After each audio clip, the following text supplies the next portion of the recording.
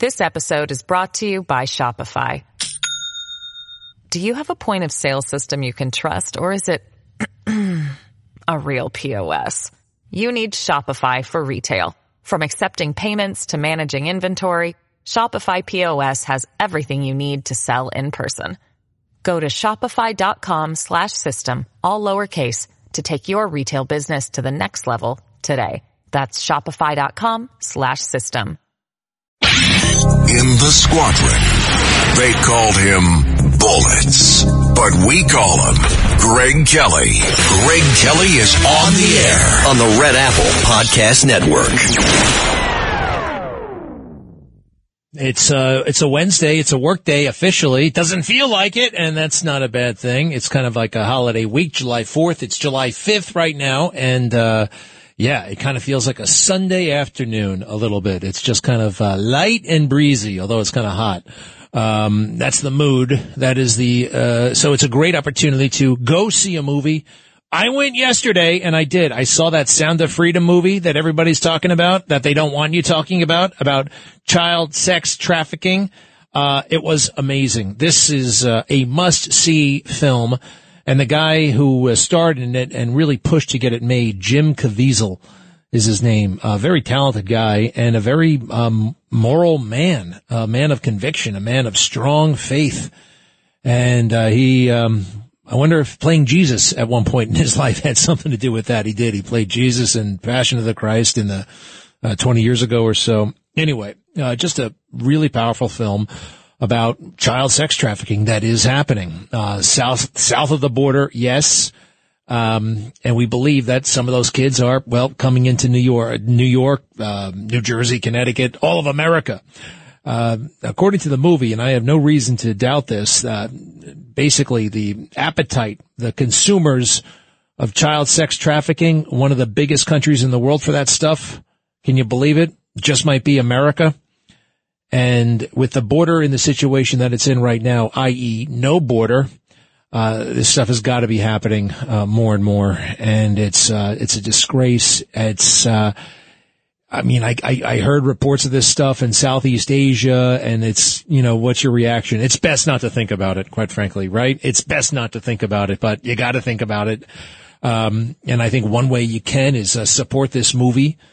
And it's not like, I don't know. It was just, by the way, it's entertaining as hell. It's like, I have been to the movie twice in the past 3 years. I saw Top Gun a year ago, which, oh, by the way, was mediocre. Okay. I said it was good, and I felt I wanted to like it, and I did kind of like it, but it was one of those movies where you're looking at your watch. You know what I mean? Okay. I'm good now. Okay. I get it. A great movie, a test of a great movie is, you're not looking at your watch, or you kind of like don't want the movie to end. It's like, it's that interesting. It's that fascinating. And, this was that. The little girl is, I don't want to say anything. Okay. I don't want to be, like that caller yesterday who gave everything away. I didn't just give anything away. All right. I was about to start this whole thing. I'm not going to say much more about the movie, but I am going to play. I think we have a clip. Do we have a clip? Well, we have Jim Caviezel talking about it. Now, all of Hollywood.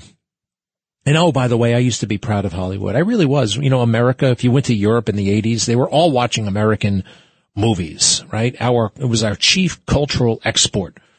And the movies were pretty damn good. Raiders of the Lost Ark, Rocky, Star Wars, and now they're all woke and weird. And so is Hollywood. So, here's Jim Caviezel, though, who was a guy who would not give in to all of that woke stuff. He was in a CBS show called Person of Interest, and I think his career has taken a hit because he only does certain roles, and he's got to be comfortable with the direction of the morality of it all. But here he is talking about this big movie. He gets pretty deep here. Cut 23. I heard this in my heart when I was filming it. I mean, these are the deepest prayers I ever have done, have always made me the greatest of the man that I couldn't be without Jesus. And he said, can you love my children more than you fear evil? can you love Jesus more than you fear the cross? And there is a go-to time and a power that is extraordinary where I'm not afraid of anything. And my heart was so on fire that it was the best I ever was. And I gave my career to Jesus. You picked my roles for me, you know, and so in this time period where we're seeing films that are just, it has to be intentional, where Christianity is completely sidelined, and we continue to take it. We get on our knees with our mask on rather than standing on our feet. Reagan said, and I kind of made a few amendments, but we cannot buy our security of one nation under God, our freedoms in Christ our Savior, from the threat of the devil any longer by committing an act of immorality so great as saying to millions and millions of little children now caught behind the iron curtain of sex trafficking, give up your dreams of freedom now, because in order to save our own skins, we're just too willing to make a deal with your slave masters. Wow. And Alexander Hamilton said that any nation which can prefer disgrace to danger is prepared for a master and deserves one. And back at what you said, yes, evil is powerless if the good are unafraid. This is in the Gospels. You read it. You've got, John the Baptist. Well, I don't want to be him. Well, why not? I mean, what about St. Paul? I don't want to read him. He got his head chopped off too. We're all playing a character in Scripture right now. It's not just a history book. It is actually something, when you read it, you feel it burning in your hearts. That fire comes on. Oh, it's just never the best, the greatest. That was, what I believe this was all intended. And I embraced this guy because he had a childlike quality to him, the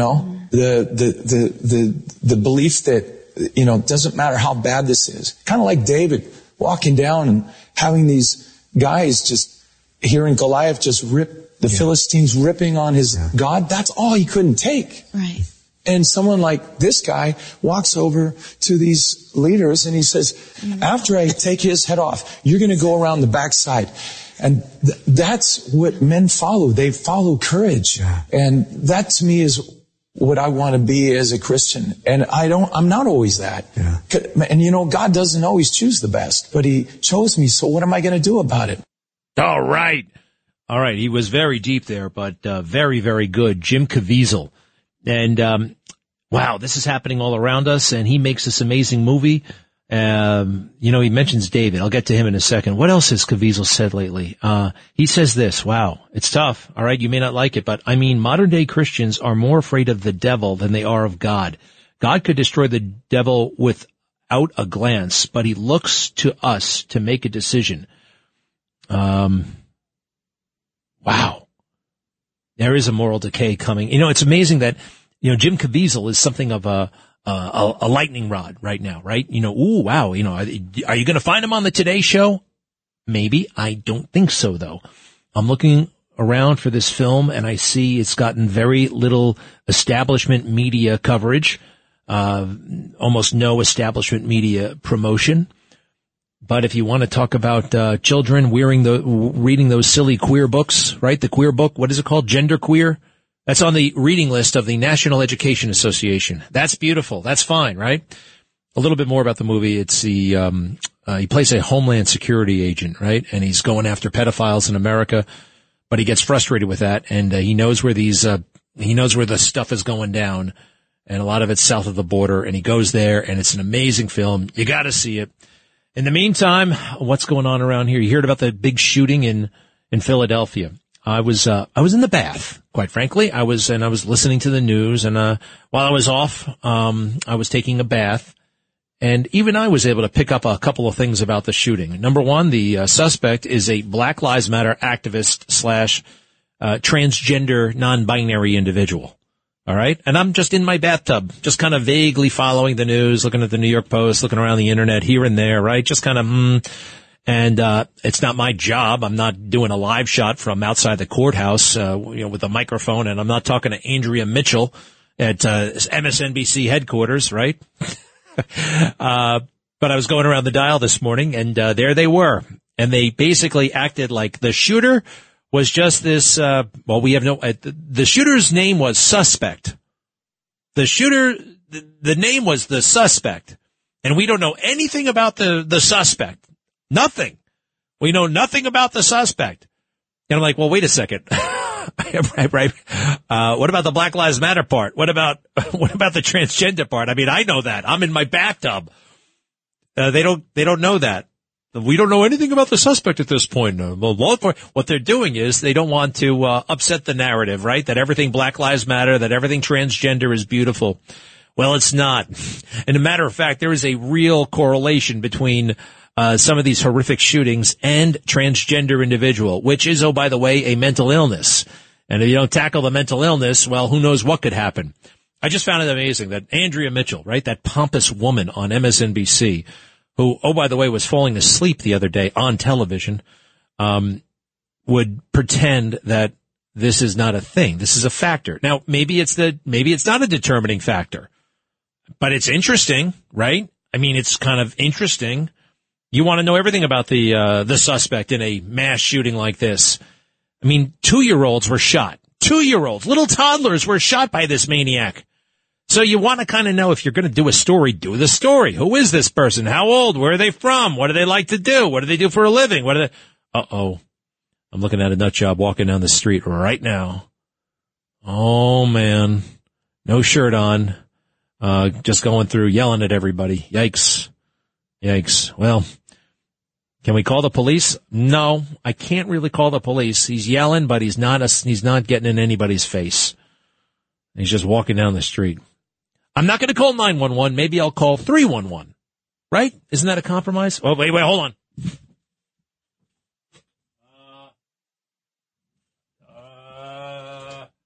The situation seems to be changing. I just might have to call 911. I don't know, man. That looks bad to me. Have you ever seen it? We see this all the time now. I guess it's no big deal, but he could hurt himself or somebody else. I did call 911 the other night. I was walking down the street and I saw a guy having what I thought were spasms, like drug-induced spasms. He's on the ground, no shirt on. None of these guys have shirts for whatever reason. It's at night. He's sleeping on the ground. Okay, he's a bum, whatever. He's homeless. What can you do? What can you do? You can't call the cops every time you see that. But he was having like these weird spasms going, like he was having an overdose. So yeah, I called the paramedics, and I stood about 20 feet away from him, just keeping an eye on him. And then he stopped having those spasms. And then I'm like, oh boy, now he's dead. Where are these guys? So I went back up to him about 15 feet away, and I could see that he was breathing. So, anyway, try to do, something. It's not that I'm good. I just don't want to walk around with a guilty conscience, right? I mean, if that guy died and I didn't call and I somehow found out about it, that would be awful.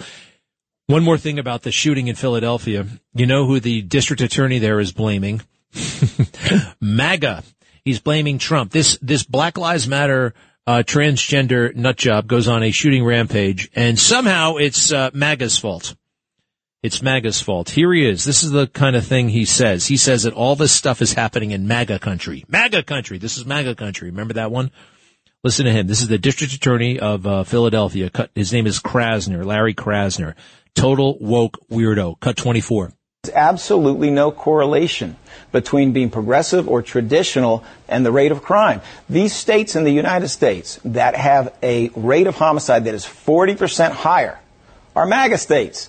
They are Trump states. I'll say it again. The rate of homicide in Trump states as compared to Biden states, take all 50 of them, is 40% You know, higher. Republicans say the opposite. It's all the blue Republicans cities that have lie. I mean, let's just get down to it. Republicans lie. That is what they do. 8 of Not the 10 all cities Republicans lie. well, okay, that's right. Not all of them do, but the MAGA ones do. 8 out of 10 of the most violent cities are Trump cities. Like, we got to get real about this. Facts matter.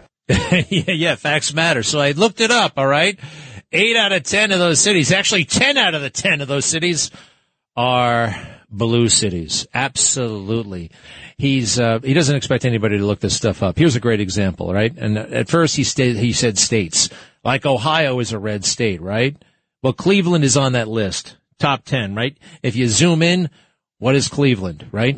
It's Democrat. And it's been run by Democrats for decades. Same goes for all these cities, for Memphis, for Little Rock, for East St. Louis. Democrat after Democrat, woke after woke politician. And I think that actually is something you can make a conclusion over. Don't you? I'll be right back. This episode is brought to you by Shopify. Do you have a point of sale system you can trust, or is it a real POS? You need Shopify for retail. From accepting payments to managing inventory, Shopify POS has everything you need to sell in person. Go to shopify.com/system, all lowercase, to take your retail business to the next level today. That's shopify.com/system. Greg Kelly on the Red Apple Podcast Network. Should we listen to this guy, Larry Krasner, the one I just played, where he lies out loud? All these are MAGA cities. MAGA cities, he actually said. I know the logic behind the MAGA states thing. That's also deceptive. But then he says MAGA cities. There are no MAGA cities. Okay, no MAGA cities. Anyway, they had a mass shooting. It was a transgender / BLM person who was involved. They were all talking around that. And let's listen to this guy talk around it right now. There is the DA. We were accompanied by Leader Joanna McClinton, who is the Speaker of the Pennsylvania House, Representative Jordan Harris. Oh, brother. Who is essentially her right hand, the number 2. All right, there are 50 people up on that damn dais with him, and does he know he's on live cable television? All the cables are taking him live, and he's still introducing everybody. All right, the community. A couple thousand miles away, but wanted to know everything that was going on, and we were in close contact. Vofi Jabata of Akana was there as well. Reverend G. Lamar Stewart was there as well. And we were all struck by many things, but just one of those things was the bicycle, which is still there. I don't know if you saw it, but right at the corner where this all went down yesterday, 24 hours ago, actually 28 hours ago. All right, just give us the facts. There was a small bicycle, looked like a child's bicycle, which was sitting on that corner. And we were informed by some people who were there that that bicycle was dropped by someone, I presume a child, during the shooting. Hours later, nobody had touched it. Nice little bike. Hours later, nobody had touched it, as if they all felt they couldn't, that it was a memorial. It was some kind of a silent memorial. Oh, brother. Well, it's there now. It's been moved a few feet. Hey, this guy's policies have helped bring on a total situation of anarchy in Philadelphia. Now he's crying for the kids. There are kids who are dying because of idiots like this. The curtains closed, the doors locked in that neighborhood, and also the comments from neighbors, the ones who did come out, about how close they themselves came to being shot and killed. Thank goodness I didn't go get that bag out of my trunk right then, because those are the kinds of things that we heard.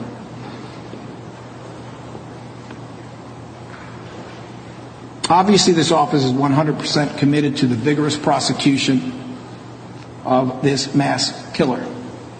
And we will do justice in court with this case. That's not always so obvious with guys like this. It's my time to call forward some people who have, in my opinion, very important things to say. It is my pleasure, my honor first, to call forward Zaf Qasim, MD, an emergency physician. All right, some guy, all right, the doctors. He's not doing his job. Again.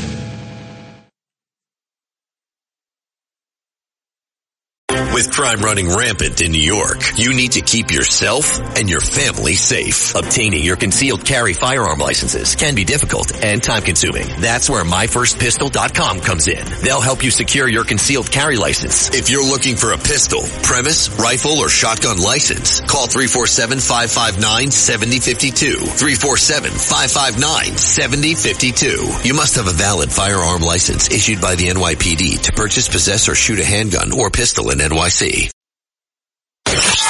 Kelly on the Red Apple Podcast Network. Any profession, any movement, any hobby, anything in the world There are going to be some maniacs, all right? There are going to be some maniacs in that group, all right? There just are. There just will be. It's the law of averages, I think, all right? It's going to happen. And it's part of the story, right? When the crazy shooter showed up at that ball field outside of Washington, D.C. and shot up all those congressmen, the fact that he was a Bernie Sanders supporter and a liberal and all that stuff, right? That was part of the story. Needed to be reported, but it really wasn't. You never hear about that, huh? Now, does it mean that all Bernie Sanders supporters are like that? Of course not. It does not.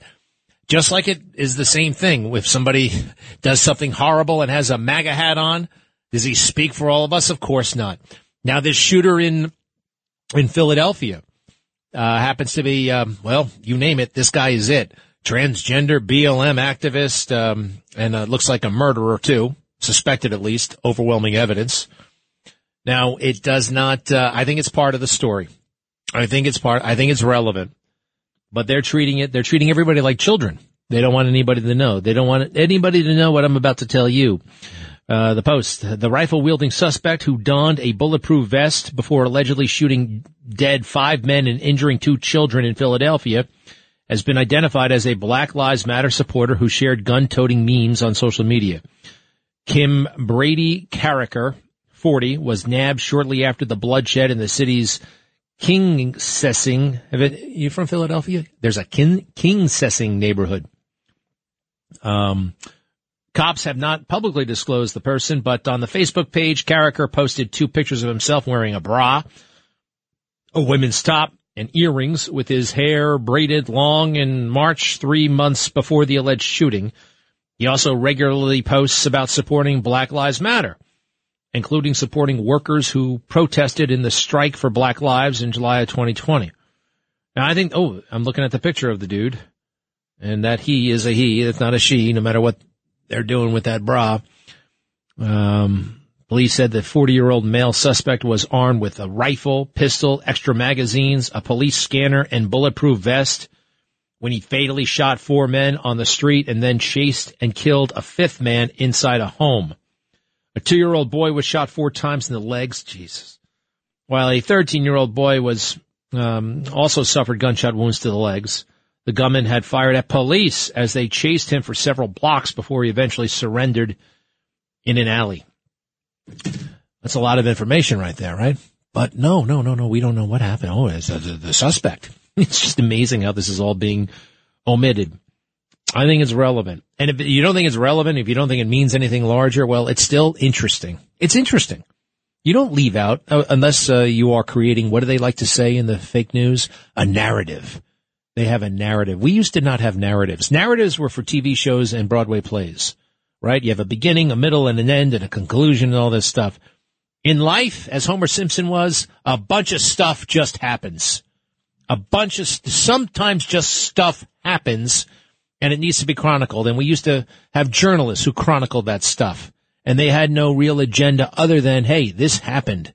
And it's new. It's the news. It just happened. Well, now they self-censor and they ignore stuff that they don't like. Because they have a narrative. They have a beginning, middle, and an end. Now their end that they're going for is the defeat of Donald Trump. The defeat and incarceration of Donald Trump. And anything that does not fit into that story will be ignored, minimized, and reduced. And this could actually be a factor. This is something else that does not fit their narrative. Why? Because it does not help with the destruction of Donald Trump. And that was Joe Biden's bizarre, almost hysterical comments about Afghanistan on Friday afternoon. Perfect timing for them. I mean, the fake news, they don't need a weekend as an excuse. They don't need a holiday weekend as an excuse. They'll bury news Monday morning, Tuesday night. They don't care. But it did help that they put out a big report on Afghanistan on a Friday night that basically, you look at this report, you read between the lines, Anthony Blinken, the Secretary of State, needs to be fired immediately. Should have been fired in August of 2021. Should never have been hired for that job. You know the guy I'm talking about? He's such a wimp. Everything he says it like a question. So, but I guess if Joe Biden fires him, then he'll have to admit culpability himself, Joe Biden. So You know what happened in Afghanistan? It was a total disaster, 20-year war effort. What do we have to show for it? The Taliban are in charge. The Taliban are in charge of Afghanistan. And you saw the images of how chaotic and crazy it was on the way out of there.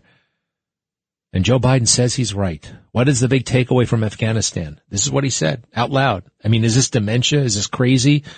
Or is this just evil? Cut 13, Joe Biden, Friday night.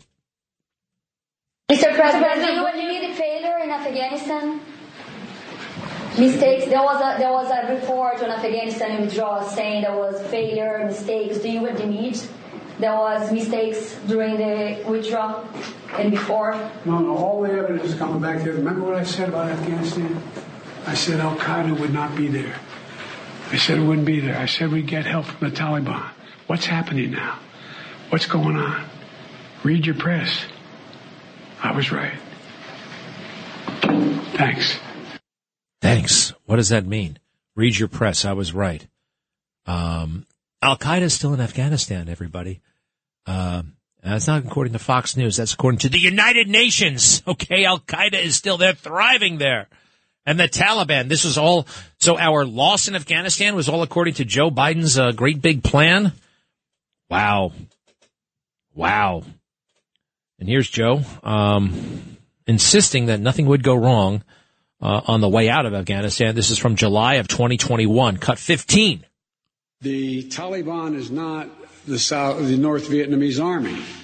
They're not remotely comparable in terms of capability. There's going to be no circumstance where you see people being lifted off the roof of a embassy of the United States from Afghanistan. It is not at all comparable. That's exactly what we saw. The arrogance of this man. And part of it is,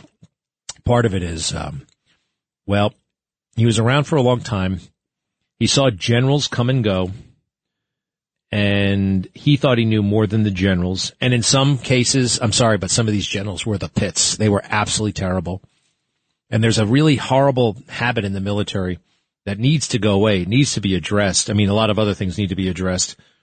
I mean, boys have to be, men have to be men, and women have to be women, all right? You lose that, you're going to lose the next war. But the whole idea of never telling the boss anything he doesn't want to hear, there's really a yes man mentality in the military that I saw firsthand. And I was kind of shocked about it, to be honest. I couldn't believe it. I mean, I don't know. Doesn't the boss want to know what the hell's really going on? It really hit me. It was in 1997, I think. And I was supposed to go to a meeting in Camp Pendleton to meet the chairman of the Joint Chiefs, because he wanted to know what the Marines and the division and the wing were thinking, right?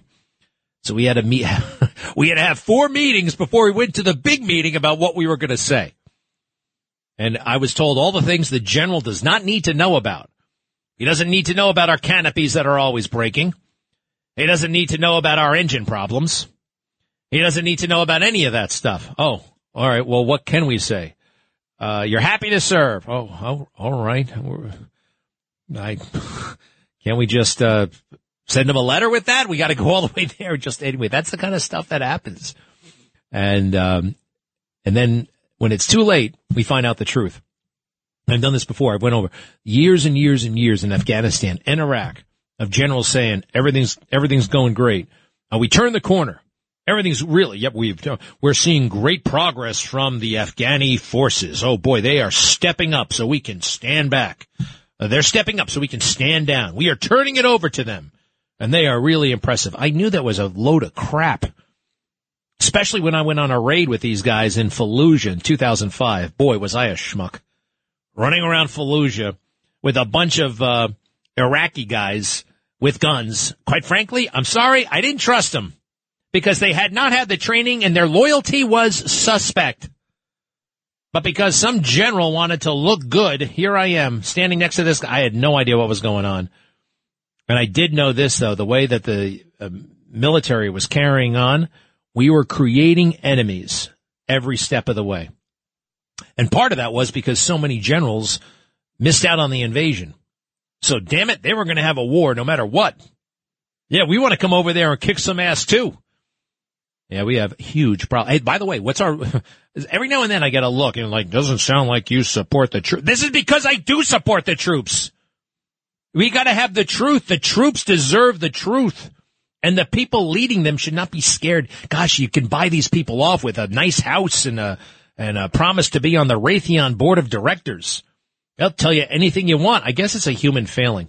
Because these are people from a broad cross section. I saw it a lot, actually, and it's interesting. It's back to the human condition. There are people in the military they'll give their lives to their country, but they won't give their careers. Interesting, right? They'll sacrifice their life, but they won't sacrifice their career. And that's where it gets really dangerous. And telling the president, telling George W. Bush that everything's going fine. And then that word seeps back down to the troops. It was so crazy. Let me try something here. Where are you? Where's that guy who wanted to talk about the trafficking situation? Is he still yeah, Lou in Staten Island. Hi. Good afternoon, Greg. I saw the movie yesterday, Sound of Freedom. It was very moving, and I was happy to see the theater actually sold out for the in the afternoon, which is impressive for 4th of July. Where'd you see it? But it's in Staten Island. I just want to say, if anyone thinks that's not going on, it is. I retired from the NYPD over 20 years ago. I retired from the Vice unit, and routinely we got involved with a brothel. They were underage prostitutes there, and clearly they were under 18. They would all lie about their age, but they were young. I would guess maybe some as young as 13, 12 in that area. But to its credit, the Brooklyn DA's office tried a program to try to get these people out and protect them, but it wasn't successful because the participants, the girls, didn't want to get involved with it. But I'm not talking about children. I'm talking about legally. I guess they were post-pubescent, but very young, 13, 14, 15. And I'm sure it's still going on. And they're being trafficked from Latin America. Are you, I mean, look, you say, that's your, look, it's horrible. You say you saw this firsthand. Now, I do know in New York, sometimes there was, who remembers that Father Bruce Ritter? Remember Father Ritter? Yes. You remember that guy? I do. Yeah. I do. Well, he was always talking about the teen prostitutes and, the children who were the prostitutes and they're like, okay, where are they? Where are they? Well, we'll go right now and get them. And they can never quite find them. He was one of those guys who was always kind of, overstating stuff, misstating stuff, I think, to, mythologize, glorify himself. Turned out to be a really bad dude, by the way. Remember that whole thing? Now it's a hotel. What was it called? Covenant House. Beautiful concept. But it was a little bit flimsy. Now you saw the movie and you know what they're talking about. I don't know how old that girl was. What was she, 9? How old was that boy? 6? And you remember when they put him in the container? Yeah, horrible. I will say that, well, I don't want to give anything away, but I picked this up from the movie that, what did we do? The United States government came out with a policy that we will be working more closely with our international partners. Remember that? That's not exactly the resolution I was looking for. You know what I mean? But people need to know that is going on, and it's happening right here in the city. I wouldn't say children that young. I didn't personally witness that. Probably the groups that I saw, like 12 to 18. I don't think it's happening, quite frankly, in New York City. I don't think it's happening in New York City. I mean, and you can't even verify it yourself, right? No. I mean, if believe me, if we could, I mean, the stuff in the movie, is that going on in New York City? Come on.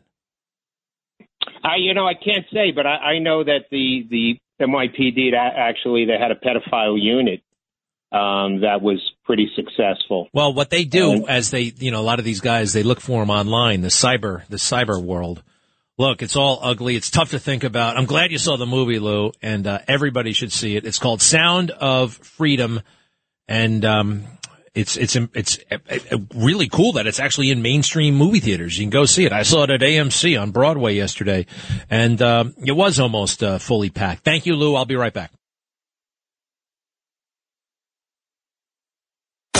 Greg Kelly on the Red Apple Podcast Network. Oh, man, what is it with these businessmen? Some of them, when they hit it big, they just start to think that they're geniuses in all these other areas. And then they go into these things they know absolutely nothing about. A lot of them, a lot of misguided do-goodery. And I'm talking about Ben and Jerry, the two fat guys from Brooklyn who did very well. All right. They made a great ice cream with all kinds of unique ingredients. Not that unique. What were they famous for? They were the first ones who, I don't know, before Ben and Jerry's, it was like chocolate chip. And then they started like cutting up Snickers bars and putting them right in the ice cream. It was like, wow, huge chunks of candy. That was great. And then they made their first billion or two, and now they've gone all woke and weird. Ben and Jerry. They're from Brooklyn. I've actually been to the Ben and Jerry ice cream factory. When I was in college, I stopped off there in 1991. It was actually kind of cool. And, you got a little lesson in, how they made the ice cream. Now it's totally different. Ben and Jerry's want you to sign their petition to give back Mount Rushmore to the Indians. Here we got it. We got to give it back because we stole it. This is what Ben and Jerry is all about, and this is what they do. It's not about selling ice cream. They think ice cream can save the world. It can't. Oh, by the way, it can actually harm the world. Ice cream is not good for you. But this is as good as a reminder as any. Why eat ice cream? Why eat Ben and Jerry's ice cream? Some of these hideous messages up there. Get over yourselves. Just sell the stupid ice cream. The U.S. was founded on stolen indigenous land, Ben and Jerry tells us on their website. This July 4th, let's commit to returning it. Mount Rushmore. Oh, wait a second. Wait. The 4th of July. Who doesn't love a good parade, some tasty barbecue, and a stirring fireworks display? The only problem with all that, though, is that it can distract from an essential truth about this nation's birth. The U.S. was founded on stolen indigenous land. Stolen indigenous land. I looked that up too. How many Indians were there when Europeans got here? Take a guess. 2 million. Estimate. Could be as low as 1.7 million. They're not sure. Nobody really knows. 1.7 million spread out over North America. Guess what? There was plenty of room for the new people. There was plenty of room. Plenty of room. And as I recall, I think the Dutch bought Manhattan fair and square, didn't they? Granted, it was a bargain, but yeah, I think fair and square. How much was it? $30 or something like that?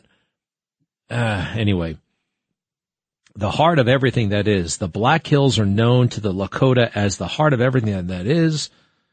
And it's insult to injury. This sacred land is not for sale. Stewards of the land. This is all on an ice cream parlor's website. All this stuff. In addition to the, yes, children, let's encourage the LGBTQ community among kids and all this nonsense. I'm going to go over to Haagen-Dazs's ice cream, okay? Something tells me Haagen-Dazs, which is superior, doesn't have any of this stuff on their website because, well, they realize it's just an ice cream company, okay? They don't have to change the world. Where is it? Yep, Haagen-Dazs. I'm there now. And it looks like it's all about new flavors. Meet the next flavor that's coming. Now wait, they might be woke too. What did I find here? Giving back to the community. Investing $1.5 million to support underrepresented creators. Oh, brother. Ice cream. Come on, man. Now, let me guess. Who are these creators? Are they? Let's see. I want to learn more, so I press that tab. The Haagen-Dazs brand was invented by two immigrant entrepreneurs with a vision. Okay. Now my ice cream is going to support the artistic efforts of Jade. Jade Purple Brown. Is that her real name? Is an artist and illustrator based in New York City. She's recognized for her vibrant and dynamic illustrations featuring women of color. Oh, brother. This is the ice cream. This is another ice cream store. There's another one. All these people. Torre Jane is a black Brooklyn-based multi-display disciplinary artist, writer, event producer, and educator. What does that have to do with my chocolate chip ice cream? What does that have to do with French vanilla? It goes on and on. Okay, so Haagen-Dazs has pledged to donate $500,000 to these people. And this foundation and that foundation, in his effort to support underserved communities. Yikes. Greg Kelly on the Red Apple Podcast Network. You know, before I go bananas calling for this boycott and that boycott, number one, ice cream is not good for me. I should probably eat less of it anyway. But I am thinking, you know, some of these stupid companies, well, I mean, they make a good product or whatever, and then I think they do it for a check in the block. They do the woke stuff so they get the Al Sharptons of the world out of their lives, right? Oh, look at this, we're being woke, right? And that is a classic virtue signal. The problem for the rest of us is, like, can I really, in good conscience, call for a boycott of Ben & Jerry's and Haagen-Dazs? Now, it's a reminder, number one, I don't need that stuff in my life. I know it's delicious. I basically don't buy it, but I would eat it. But I'm not, I mean, it's more against ice cream than it is their woke policies. Cause right now, in front of me, I have an iPhone and I have a laptop, an iPad. And those guys are the wokest of the woke. They're giving all kinds of money, hand over fist, to Black Lives Matter, trans this, queer that. I mean, they're all over that stuff. And I have no choice. I got to use their product. All right. Number one, I'm not turning this thing in. So I wonder. Now, some of it is because Al Sharpton perfected this back in the 80s. You know, you give to the National Action Network or we're going to protest in front of your place and accuse you of being racist. That's kind of the bottom line. That's the down and dirty. That's the reductionist view of what was going on and what does go on. So Haagen-Dazs has this thing on their website about, lifting up communities of color. Now what about lifting up people? People. I see all these aspiring artists. They all happen to be, but they're not white. Aren't there any white artists out there? I mean, pretty soon we're going to have to have a foundation to give them a break, to give them a leg up.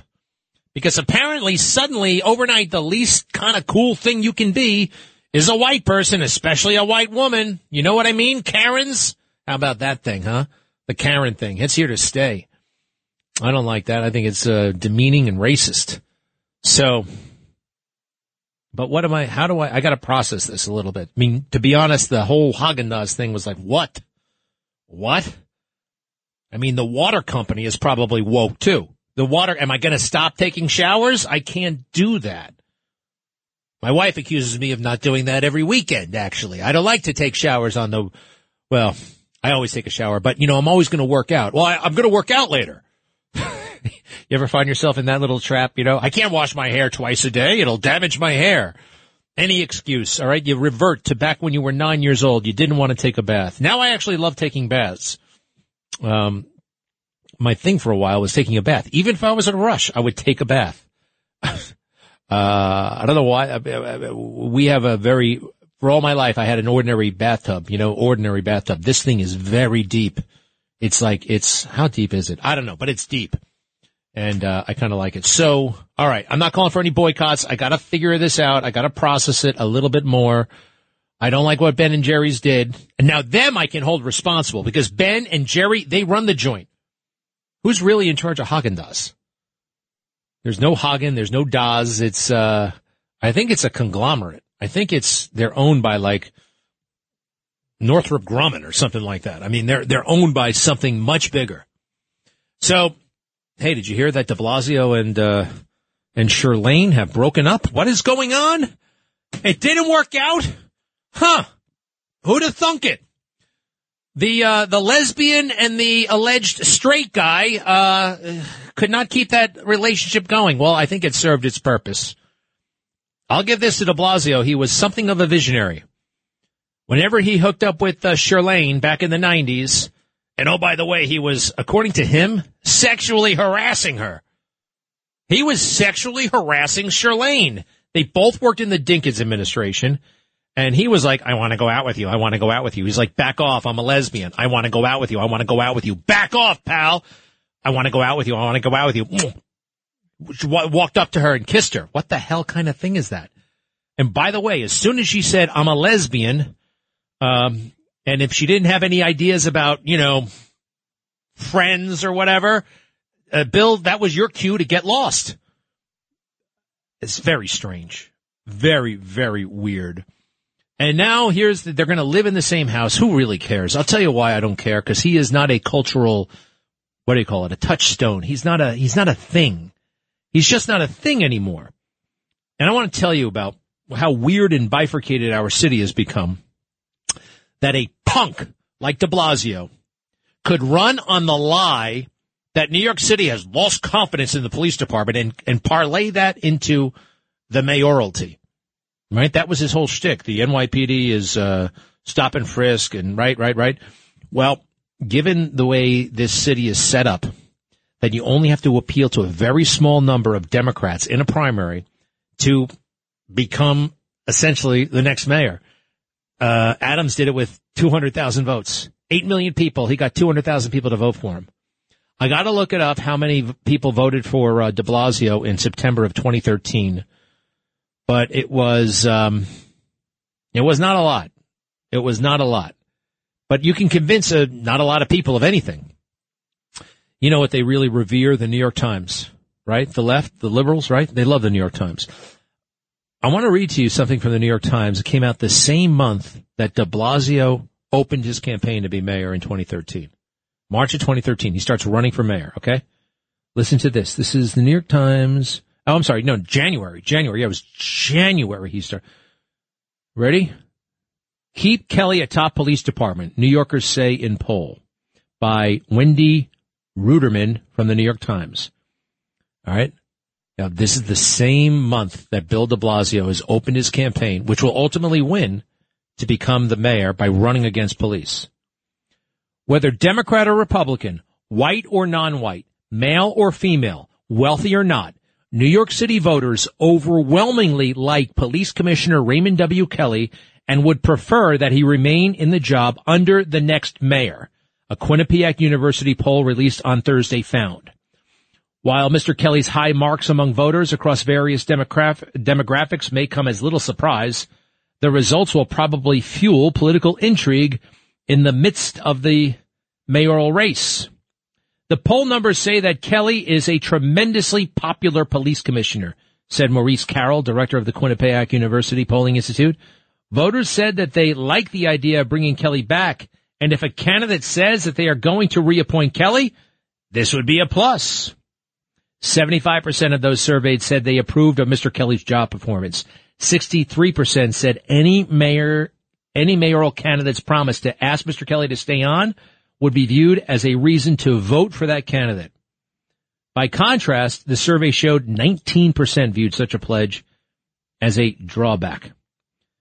Now, isn't this kind of amazing, right? Talk about like multiple realities. There's not one reality. There's a reality you can create. And de Blasio ran around running against Ray Kelly, running against the police department, because he didn't have to appeal to 8 million people. He just had to find that 19% and make sure that they came out to vote. He just had to find the radical, stupid people. And he did. And as a radical, stupid person, he had a special in with that community. So what's going on? Why did they break up? What happened? According to Charlene, she wants to have a little bit of fun. Kind of gross. I don't know. You have to put it all out there. What does she have in mind? She's 68 years old with 2 children. Is this the time to be running around having fun? I don't know. I mean, you can have fun, going to the opera, playing music. But she's saying here she wants to hook up, and so does Bill. Let's see here. And they're still going to live in the same house. I've heard of this happening before. Why is that? Why would they do that? Why would they stay in the same house? Isn't that the first thing you would do, is get a place of your own? The proverbial bachelor pad? All right. It's crazy. Who cares, right? What do you think, Joe? Welcome back. Hi, Greg. Yeah, I'm reading your book. I really enjoyed it. I just have one question. Out of I think there's 3.5 million registered voters in New York City. Why is the turnout so low? I just don't understand that. And why do we keep making the same mistake all the time, electing these people that are not fit to be in office? Well, when you say we, you're not talking about you. You're not talking about me. I got out there every time. I voted for Curtis Sliwa, all right? I voted against these guys every opportunity. Granted, you know what? I guess part of the problem is this, buddy. Are you a registered Democrat? Republican. Yeah, I know. Well, I'm not a Republican, but I'm not a Democrat, so I can only vote in the general election. So all the numbskulls make the decision for us. Maybe I got to join that numbskull party. Maybe we should, seriously. Maybe we should all become Democrats so we can have a say about how things go down in our own community. Should we make that a thing? Should we? I mean, what? When you go to vote, like I voted in the primary, the girl gives me a Democratic form. So I said to her, I'm a Republican. So the Democratic form has 42 people on there, and I got two guys that I could vote in the primary for. I don't know. You know, I'm not that smart. Well, listen, I want you to think about, I'm going to look into this. I'm going to talk to Curtis. I'm going to talk to Rudy, and maybe we should all join the Democrat Party. I'm serious. Join the Democrat Party so we can have a say in municipal affairs, so we can influence what the hell's going on. Because you're right, these degenerates keep getting elected, and boy, do we have one in the city hall right now. Hey, thanks, man. Thanks for buying the book too.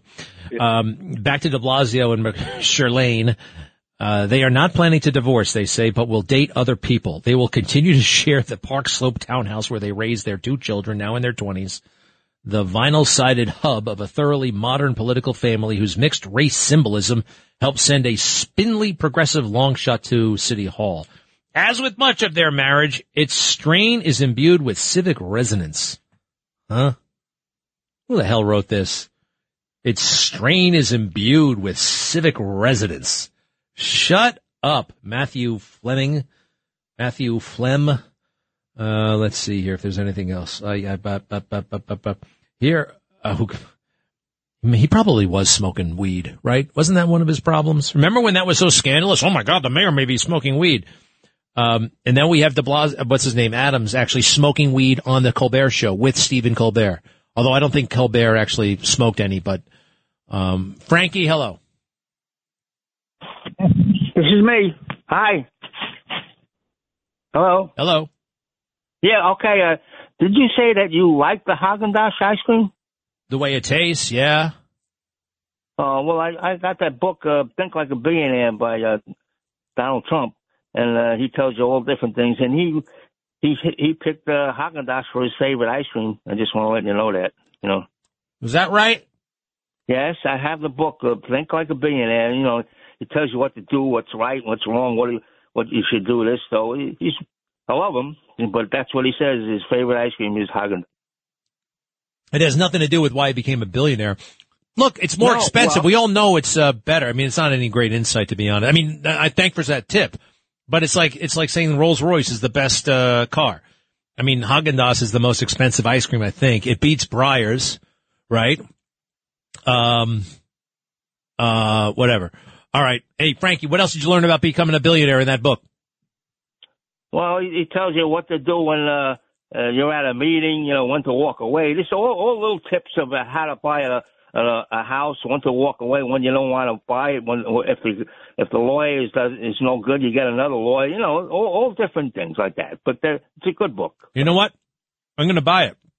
I'm going to get it. Thank you for the recommendation. I read Art of the Deal, which was great.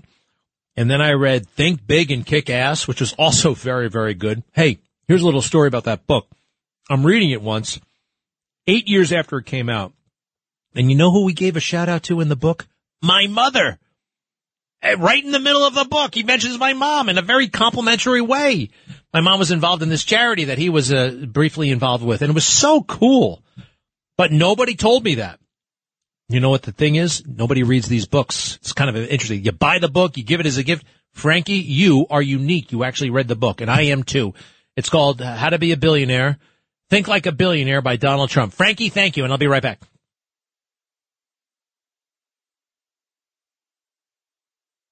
Greg Kelly on the Red Apple Podcast Network. And the fake news combination, dumbest people in the world and also the most dishonest people in the world. Another report, I watched the Andrea Mitchell, man. What the heck is wrong with her and her team of reporters? They're out there and they're totally stumped about whose cocaine this might be. Whose cocaine was left in the West Wing? Whose could it be? Well, this is an area that is heavily trafficked by tourists. No, it's not. I've been on a White House tour. You can't go into the library. You can't go in there in the West Wing. It's Hunter's cocaine. All right? It's Hunter's. It's Hunter's. Now, and if it's not Hunter's, well, at least he's a suspect. What did you say? To watch an entire report, say, well, Hunter was at Camp David, and absolutely no way it could be his cocaine. It was his cocaine. You know, one of the reasons why I've been saying Hunter should be hanging around the White House is it's not good for him. It's not good for any addict at that level, all right? It's just not. I mean, you could have a relapse. They say relapse is part of recovery. Actually, I don't like that phrase because it assumes that everyone's going to relapse, and I don't think everyone's going to relapse. But some people do, and the scrutiny of the White House, I think that would actually lead to heightened stress. And it's not just me saying that. I looked up a presidential grandchild by the name of Curtis Roosevelt. His grandparents were Franklin and Eleanor. Hey, what a relationship they had, by the way. That was strange. Franklin Delano Roosevelt was living with Eleanor and some, like, 2 secretaries that he liked. 2 girls, plus. And Eleanor was apparently okay with it. Anyway, the book is called Too Close to the Sun, Growing Up in the Shadow of My Grandparents, Franklin and Eleanor. And the whole book is about him and, you know, gosh, when you get this weird entitlement thing and you start to think that their accomplishments are your accomplishments and the glare of public scrutiny that all presidential households must submit to. Throw addiction into the mix. Throw a liking of crack cocaine into the equation. And I think you have a real problem there. And I understand it. I guess Joe Biden doesn't. He really does, you know, and you can talk to Rudy about this. And Rudy is a man of great compassion, actually. And he said, you know, what Joe Biden did to Hunter by allowing him to fly all over the world, you know, put himself in these situations, when he has this weakness, this addiction, it's the last place he should have been. Acting like a high roller overseas, unsupervised, right? With access to, well, just about anything. So that was bad. And this is bad. He shouldn't be in the White House. He should be in some facility, not doing lines in the West Wing, and that's what was happening.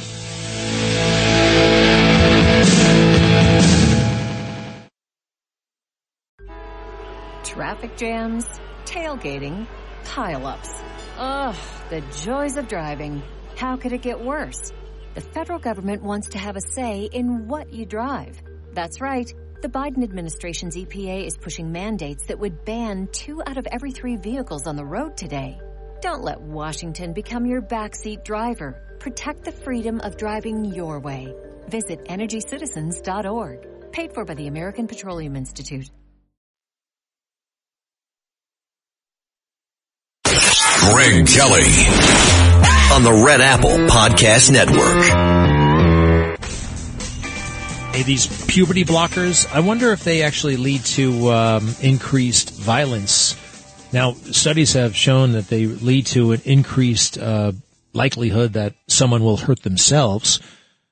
But how about inflicting pain on others? If it inflicts pain, if you're willing to inflict pain on yourself, I think, you know, sometimes they say in those commercials, suicidal ideation, suicidal, homicidal, right? Kind of the same difference in a way, both horrible.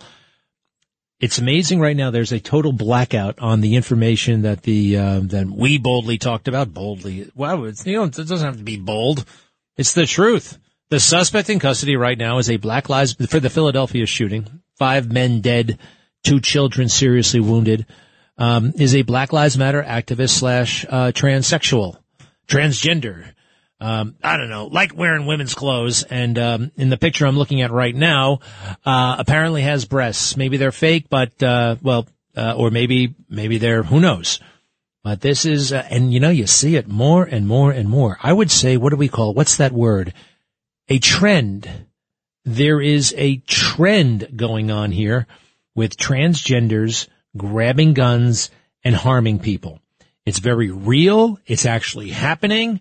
Unlike the, what is the greatest threat that they tell us that we have to be on guard for all the time? The greatest threat, MAGA extremists and white supremacy. Wow, white supremacy. Again, we condemn white supremacy wherever the hell it is, and there are 6 guys somewhere in the woods and a handful in prison who like white supremacy. And if you like white supremacy, that's your problem. And if you do anything wrong, if you break the law, that's also going to be your problem. But it's just not a thing. It's a myth. It's a ghost. It's a phantom. And Joe Biden loves to tell ghost stories. Even the way he talks, it's like creepy. It's designed to make people scared, nervous, right? This is not a man who is, if only Ronald Reagan. What would Ronald Reagan have said about Joe Biden? Well, actually, he worked with him for a little while, and he was not impressed. There are several mentions of Joe Biden in his memoir. Called him a smooth talker. I guess back in the 80s he might have been. An ideologue, dishonest.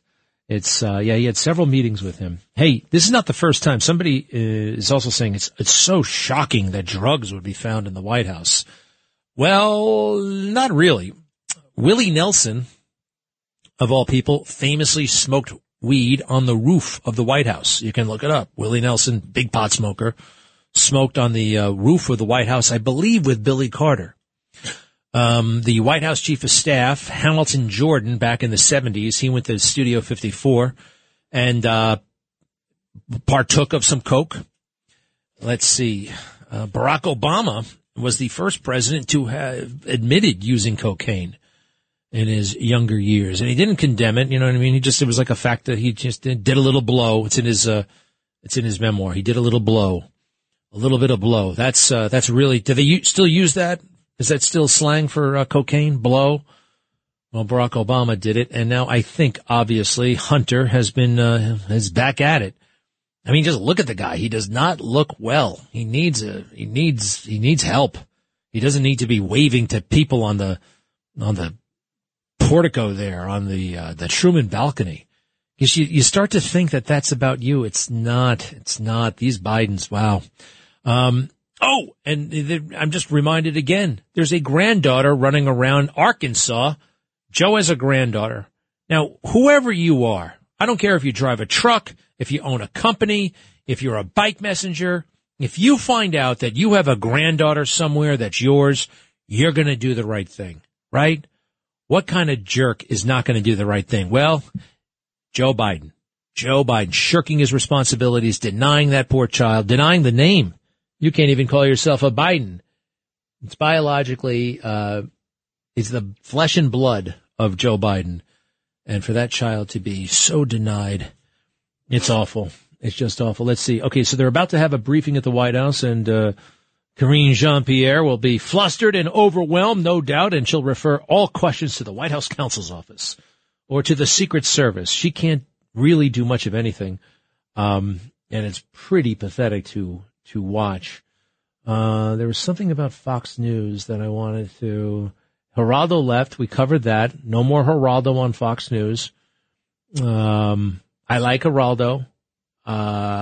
Mixed feelings about some of the stuff he said on air and some of his behavior. And, oh, by the way, well, I'm not going to dwell on that. I like him, and he had a hell of a career, and he's probably going to do something else.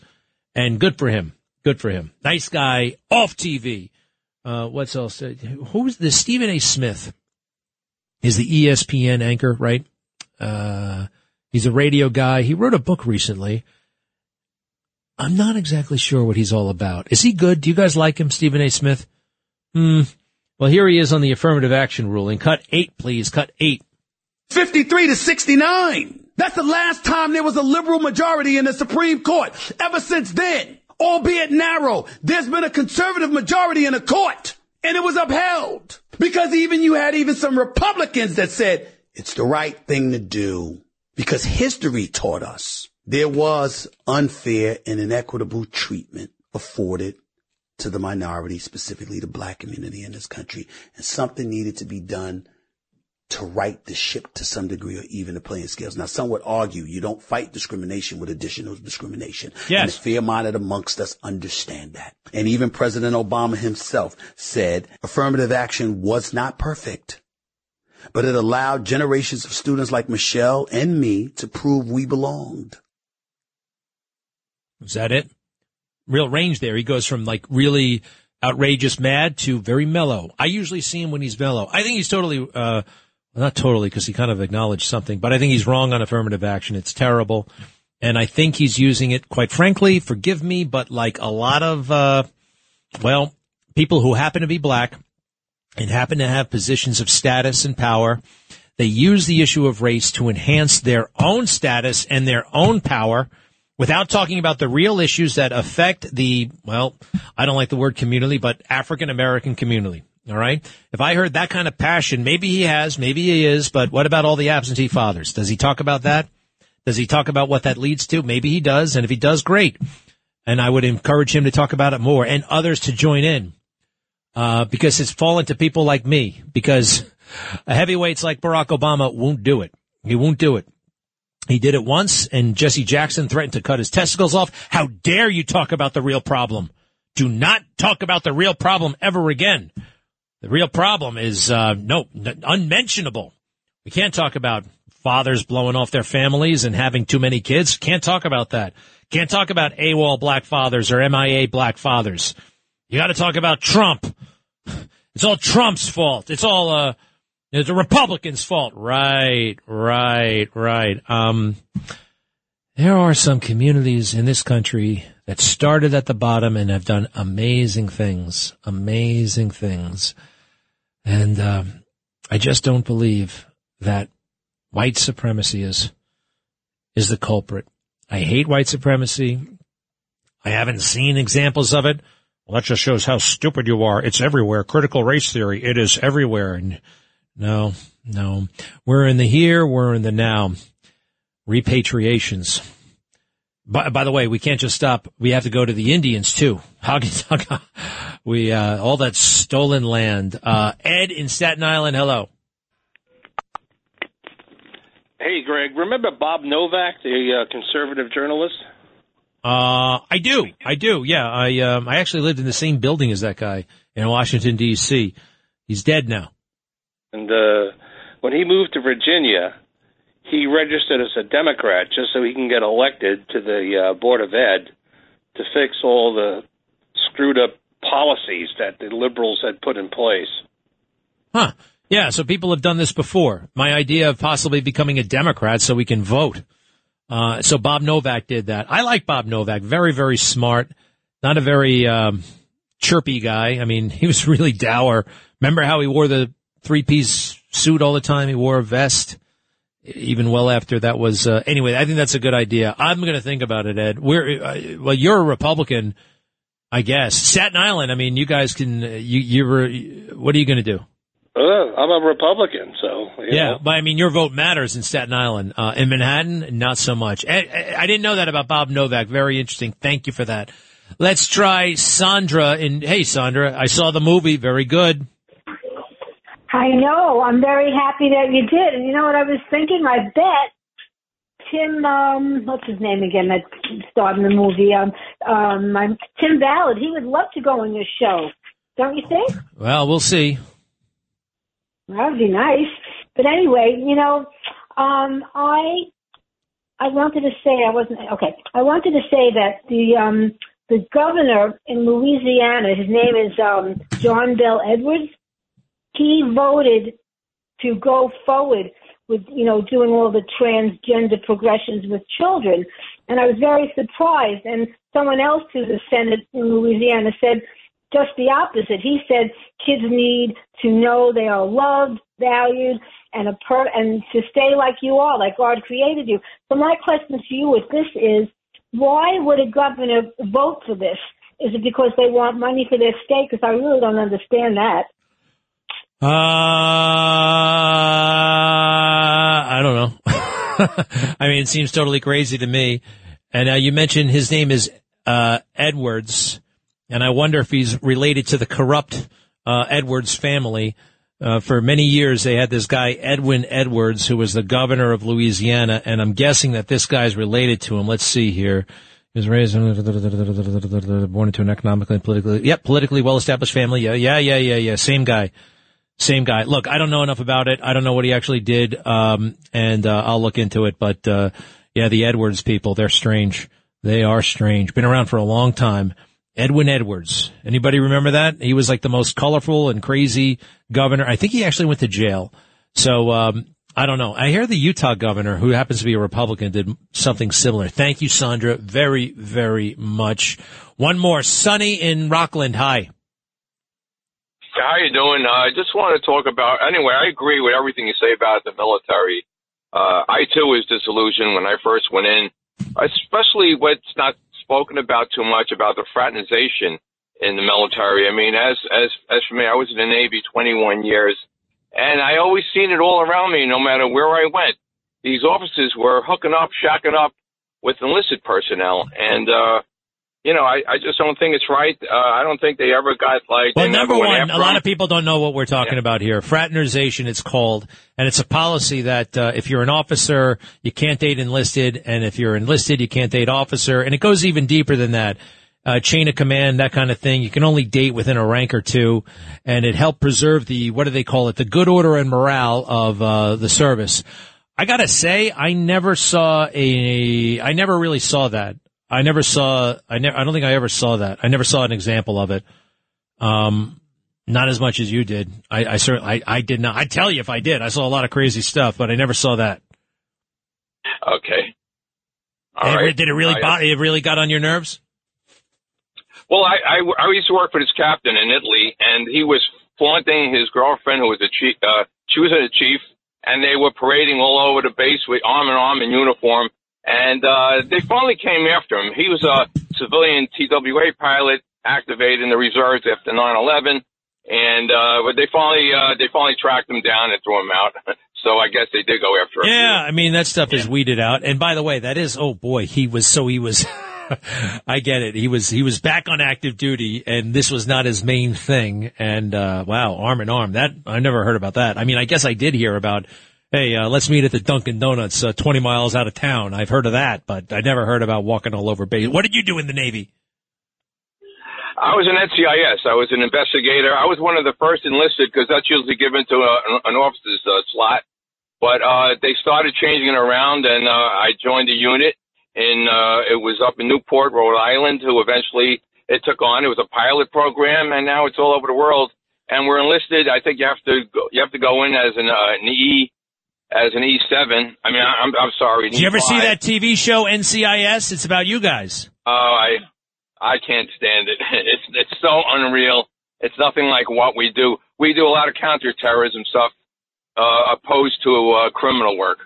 Well, all right. They got to keep it interesting and spicy, I guess. But yeah, I didn't have too much experience with the NCIS. Good thing, right? I kept my nose clean when I was in, but hey, Sonny, thank you for that, and you make me think. I'll be right back. Greg Kelly on the Red Apple Podcast Network. Yeah, totally. A blow-off week, right? It kind of feels like that crazy twilighty week between Christmas and New Year's. Everyone's a little bit hazy right now. All right, there she is. Why do they call you know what they call the White House there? They call it a campus. They call it a campus. And Karine Jean-Pierre, who says, she says, oh, this is a heavily trafficked part of the West Wing, basically saying it's not Hunter, could have been anybody, could have been a tourist. I don't believe that. And I know, oh, by the way, if you're a tourist, you don't get to go in that library. Library, as Sonny would say. And just like everything else, nothing to see here. No. Full investigation. You know, it's interesting. Full investigation. They get credit for announcing the full investigation, but when the results come in, they wait good and long, and no one's looking, and they put the results out on a Friday. So the investigation into the horrific, catastrophic withdrawal from Afghanistan. You know when it started? December 10th of 2021. That's a year and a half ago. You know when the results were released? Friday. The Friday before the 4th of July. And the way that this was so, well, this is what they wanted. Not covered. I watched the Sunday shows. Not a peep about this. Now the report goes into detail about how this was a colossal screw up. Yeah, they try to blame Trump, but nobody's buying that. They do lay a lot of blame at Tony Blinken's feet. And there's other words in there. I mean, they're protecting the administration, but still. And this thing comes out. Now, Joe was asked about it on Friday. And man, did he get mad. Cut 13. Mr. President, do you admit the failure in Afghanistan? Mistakes. There was a report on Afghanistan withdrawal saying there was failure, mistakes. Do you admit there was mistakes during the withdrawal and before? No, all the evidence is coming back there. Remember what I said about Afghanistan? I said Al-Qaeda would not be there. I said it wouldn't be there. I said we'd get help from the Taliban. What's happening now? What's going on? Read your press. I was right. Thanks. Nobody ever says Joe Biden was right about anything except him. Thanks. He has such contempt. Nasty, nasty guy. Oh, a story over the weekend, by the way, that says Joe Biden's aides have been instructed not to say anything about Hunter Biden. You know who's putting that out? Joe Biden's aides. Because they understand that this is a car crash waiting to happen, having Hunter hang around the White House. And it looks like it's already happened. They found cocaine in the White House. And they want it known that they are opposed to this. The White House aides, as anybody with any common sense. Anybody who has an ounce of care for Hunter Biden, he should not be hanging around the White House. I got to go in a second. Thank you for sticking around. Steve? Yes, two things quickly, with your permission. The first thing is, in light of all the weaponization of language by the radical left, things like the pronouns, the changing of team names and company names, turnaround would be fair play. What about the Times Magazine, CBS News, 60 Minutes Magazine, Time Magazine, or Us and People Magazine, Parade Magazine? They all have MAGA in it. Why don't we call up some of the publishers and start a movement to have them to be as uncomfortable as they've made sane people on the right? And it's funny, you know what? Steve, if you started that, if you pretended you were a liberal and you started saying, I don't think MAGA, then again, nobody really says magazine anymore. Nobody even reads magazines. You know? Does the New York Times even have that thing anymore? Yes. Really? I mean, I haven't looked at it in years, literally in years. It used to be everybody talked about it. Everybody knew it was on the cover of the magazine. Interesting point, Steve. I thank you. Let's try, Mario. Yes, Mario. Hey, Greg, I wonder if the Scummio, the Bummio, de Blasio, his real name is Warren Wilhelm. He doesn't deserve an Italian name, but communist of the most capitalist city in the world. I wonder if him and Shirley McCrane flushed them both down the drain. If they're going to split 50-50, the $1,250 million of tariff taxation taxes that he gave her when she was in charge of the Thrive program to help the homeless and mentally ill, and according to the latest survey, 18% increment in homeless. And 66% of the homeless are American veterans. And the federal VA... All right, Mario, I appreciate it. You sound like Curtis's little brother there, right, with the rhymes and stuff like that. Thank you. Morty in wherever you are. Hi, Morty, and then I got to go. Greg, really quickly, thank you for taking my call. So according to the you know, I don't know if you heard about the story with the Palestinian terrorists in Israel. They were killed. And? Well, they're just saying that they're Palestinians, and they're not saying that they're terrorists, so they're just putting a spin on it, like Israel's the bad guy. As usual, they're so anti-Semitic, the mainstream media. Thank you. I'll see you later.